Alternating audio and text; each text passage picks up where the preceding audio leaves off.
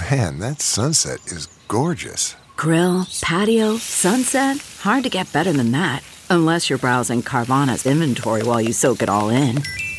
Oh, burger time. So sit back, get comfortable. Carvana's got thousands of cars under $20,000 just waiting for you. I could stay here forever. Carvana, where car buying meets comfort meets convenience. Download the app or visit Carvana.com today.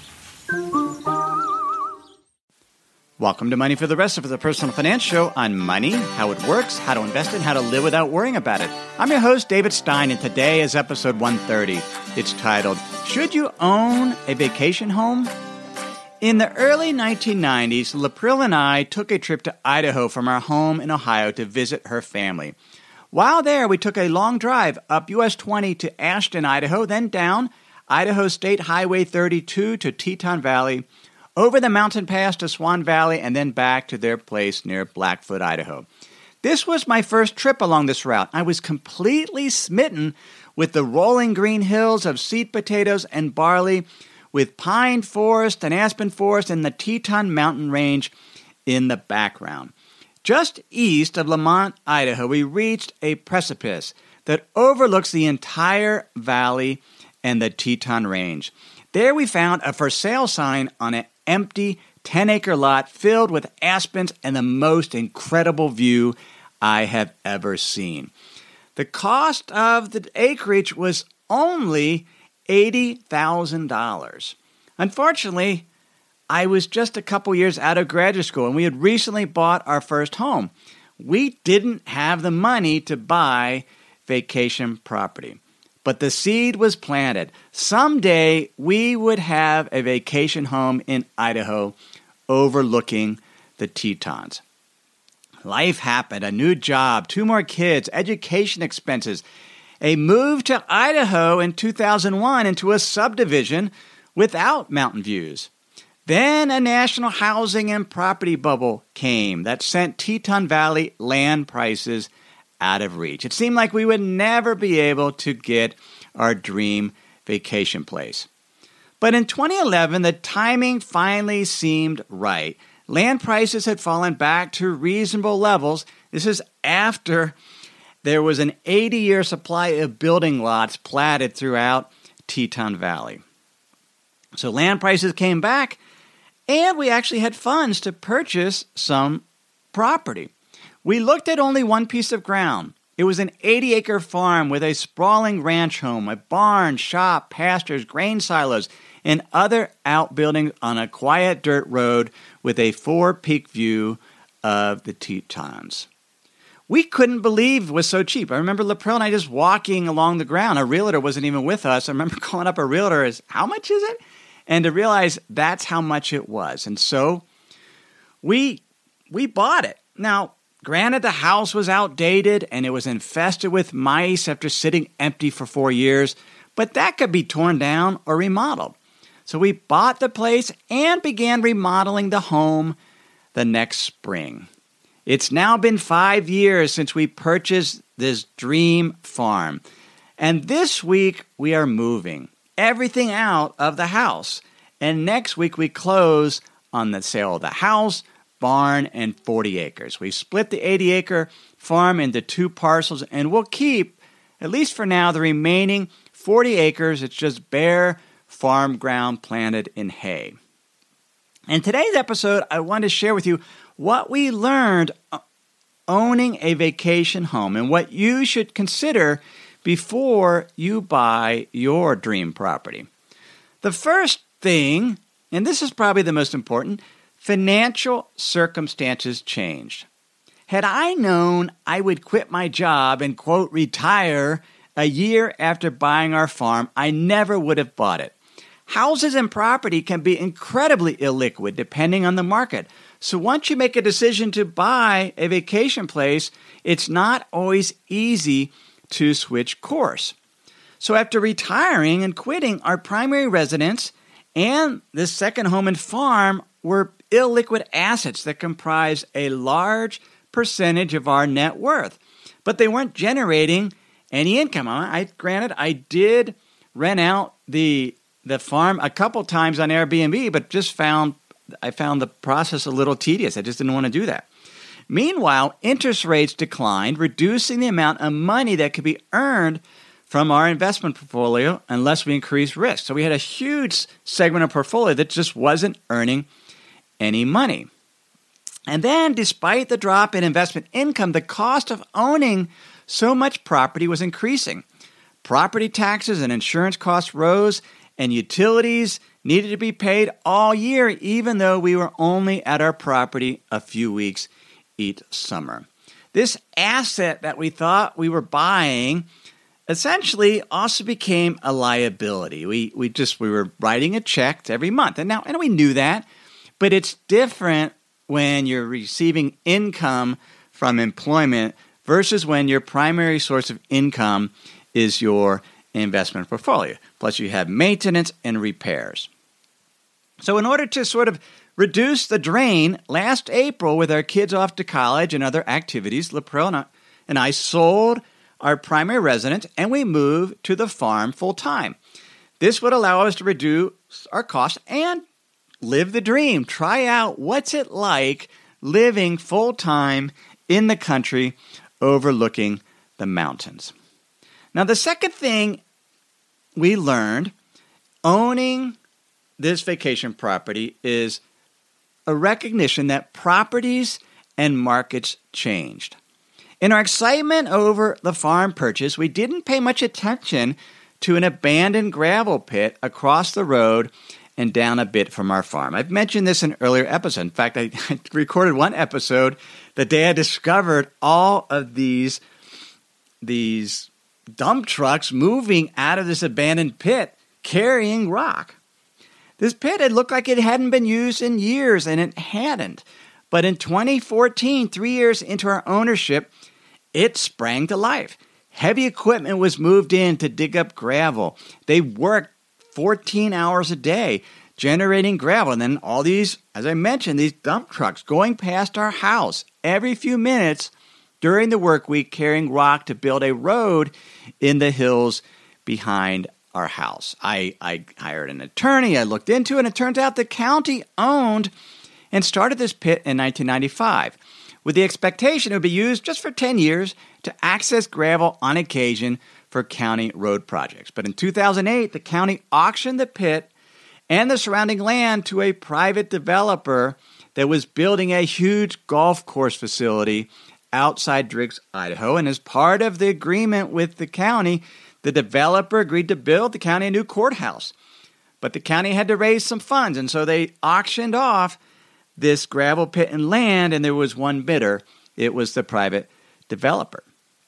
6 years after that auction, that was in 2008, the developer leased out the pit to a local nursery and using the same original conditional use permit that the county had issued 15 years earlier. And so they built this road, and there was a lot of, essentially we were so used to the quiet and the peace, and suddenly kind of had this industrial zone just across the way. Now, fortunately, this summer and last summer, things settled down. The road up on the hill got built, and there's been, there's some traffic. There's still some activity, but it's not, I don't really notice it anymore because it's much more laid back than it was. But property and the rules change. Think about, Laprelle and I were in New York City, and there are many individuals that had a dream to own. Their vacation dream is to own an apartment in New York City where they go on occasion. And many of those owners, those absentee owners, bought a unit in the city with the intent of using Airbnb to make money on short-term rentals when they weren't in town. But this past week, New York governor and the legislature, a new law was passed and signed prohibiting short-term rentals in New York City if the owner isn't present. And the owners ignore that face fines up to $7,500.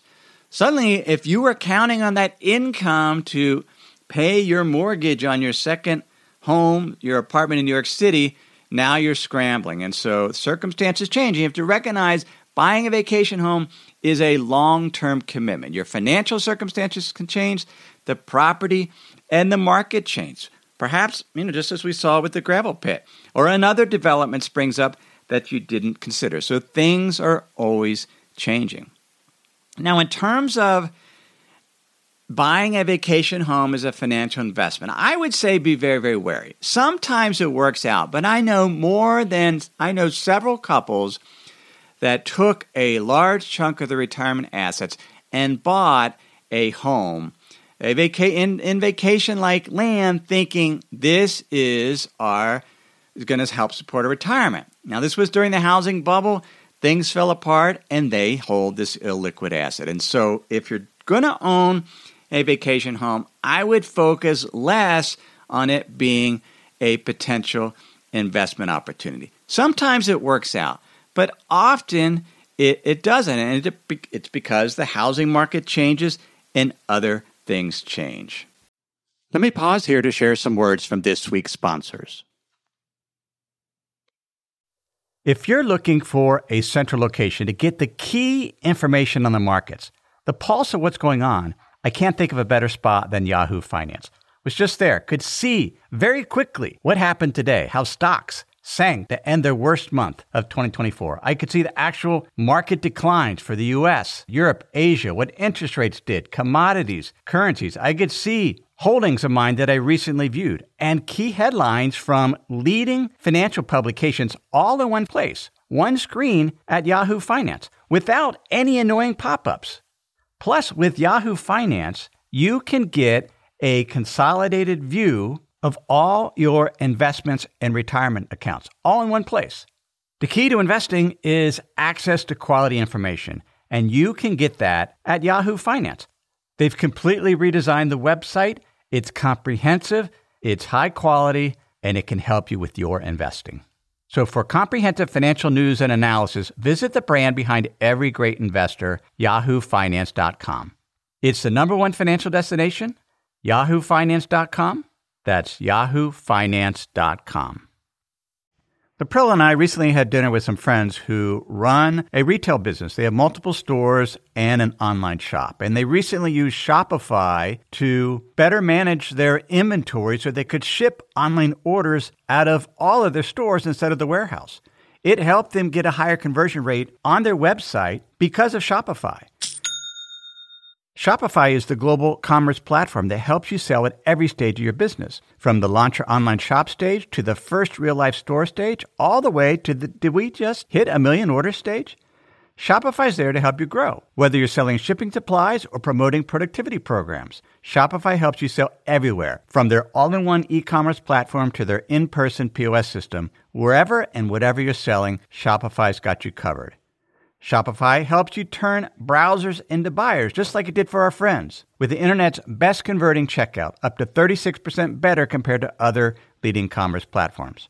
Plus, Shopify's award-winning help is there to support your success every step of the way. Businesses that grow with Shopify. Sign up for a $1 per month trial period at shopify.com/David, all lowercase. Go to shopify.com/David now to grow your business, no matter what stage you're in. Shopify.com/David. The third thing we've learned, living at your vacation property full time is not the same as being on vacation. As I mentioned, we moved here in April, so it's been 6 months. We've enjoyed making new friends. It's been magical to watch how the light changes on the mountains as the seasons pass. And that is the beauty of living somewhere for 6 months, just seeing how it changes slowly. We're able to see where the sun rises changes throughout the year. We've been much more aware. It's very, very dark here, especially when the moon's not up. And so we're much more aware of the cycles of the moon, because when the moon comes up over the Tetons, suddenly the valley is filled with light. We're aware of star constellations. We've been able to see the space station, and it's as bright, very, very bright as it goes through the sky. We've observed eagles, kestrels. It's just been amazing to see how the variety of birds changes. In the beginning of spring or late spring, there were blackbirds everywhere, controlling the trees around our farm and chirping at us obsessively whenever we went outside to protect their young. But then by July they left, and suddenly we had flocks of western bluebirds and mountain bluebirds living in our trees. And they're very, very quiet. And you start to recognize how birds' flight patterns different. We had a goshawk land in our yard with one of its kill and just right outside our window. We've been amazed at the moose that have come through our yard. And even recently, I remember when we rented out our farm a few years ago with Airbnb, the family from Israel, was very, very worried about bears. They said there's no bears anywhere near here. They stay up in the mountains. But the other day, our daughter, Brianna, was coming home from work, and about a half mile from our house, she saw a bear cross the road. We've had a black bear around. So we love the nature. We have a much greater empathy for the risk and trials of those raising crops and cattle in this valley. Live cattle prices are down 18% year to date. They're down 39% since late 2014. That has put a lot of stress on farmers that are raising cattle and raising hay for cattle. One of our neighbors is a dairy farmer, and he overheard two farmers recently at an auction. And they said, if it wasn't for next year, there wouldn't be any farmers. And what he meant by that is it takes a lot of work to be a farm, and it takes, frankly, a lot of luck. And there's always next year hoping that prices will firm, that the rain will fall, particularly where we live. This is mostly dry farming, so we're dependent on the rain for the crops. Farmers get by just by staying busy, is what they said. I had a conversation with another cattle owner, and he was just so passionate about the love he has for his cattle. Love, really, affection for these cattle. He says that's all he has. He runs a shop in town, but those cattle, that 100-head herd, that's his retirement. And he had a great deal of care and affection for them. Now, owning a farm is a dream many people have. I got an email recently from Fiona. She lives in Montana. She works in the medical field, but she writes, I have purchased some land and am toying with early retirement at the age of 41. I don't really have enough assets to retire, but I have enough to transition into some ridiculous career that fills my heart with joy, resonates with my soul, and makes my father think I've lost my mind, such as flower farming. When friends and family would come to visit, they would sit in our living room and would look out the picture window at the mountains, the Tetons in the background, and they would say, I could sit here for hours and just watch the view. And we did. We sat in for hours and for days.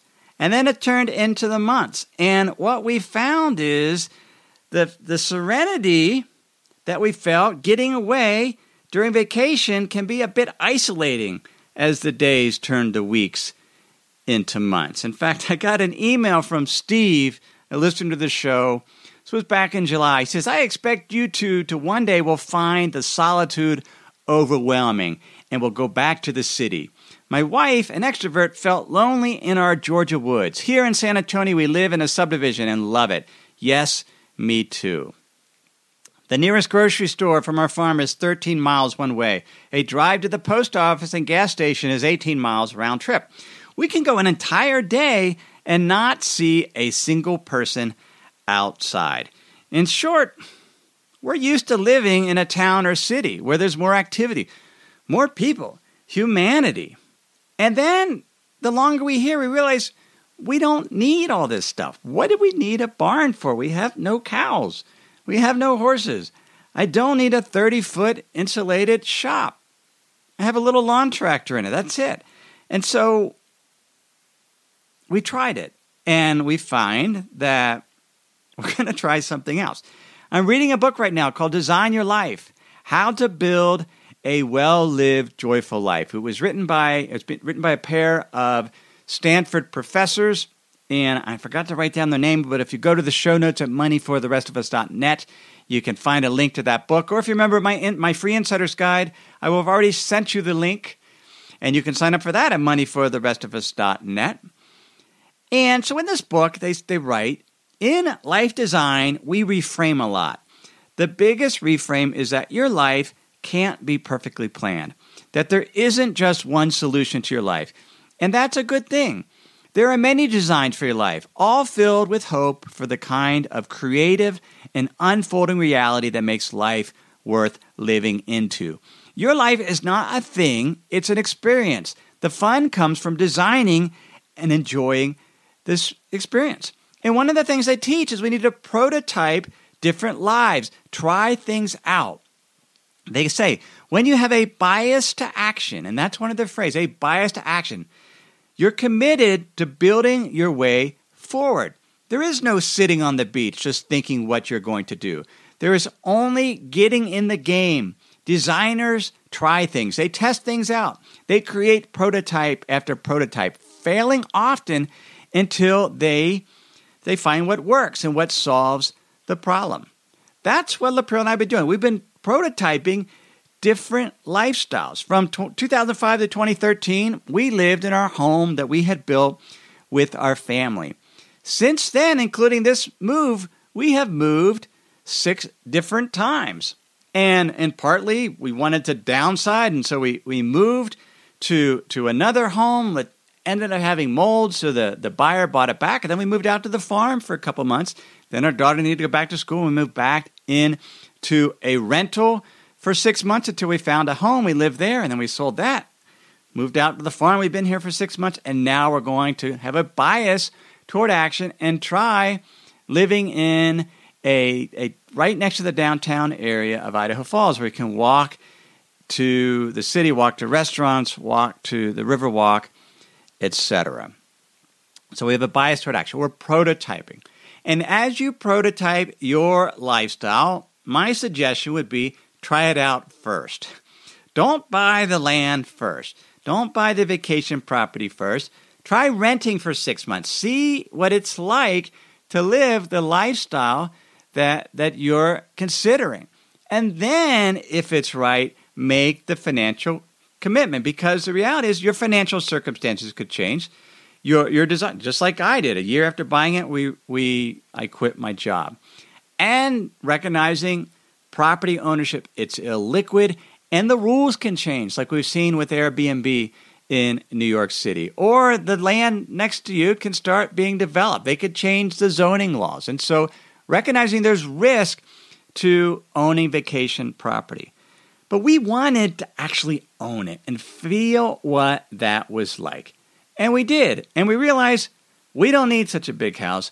We don't need so much land. Sometimes we just like taking a drive and recognizing we don't own it and just experience it. I recently got an email from John, who has listened to every single episode of the show since it started. And he said, we recently moved to a postcard suburbia, literally, we call it a cul-de-sac or cul-de-sac. And I've long sold myself in the romance that my next move would be my last, to a remote farmhouse on a lot of land near some seldom traveled path that I would live in and maybe fix it up. He says, your farmhouse, the quarry, the truck convoy story, my story of owning commercial real estate, the triplex, were all eye-opening. So instead, here's what he did.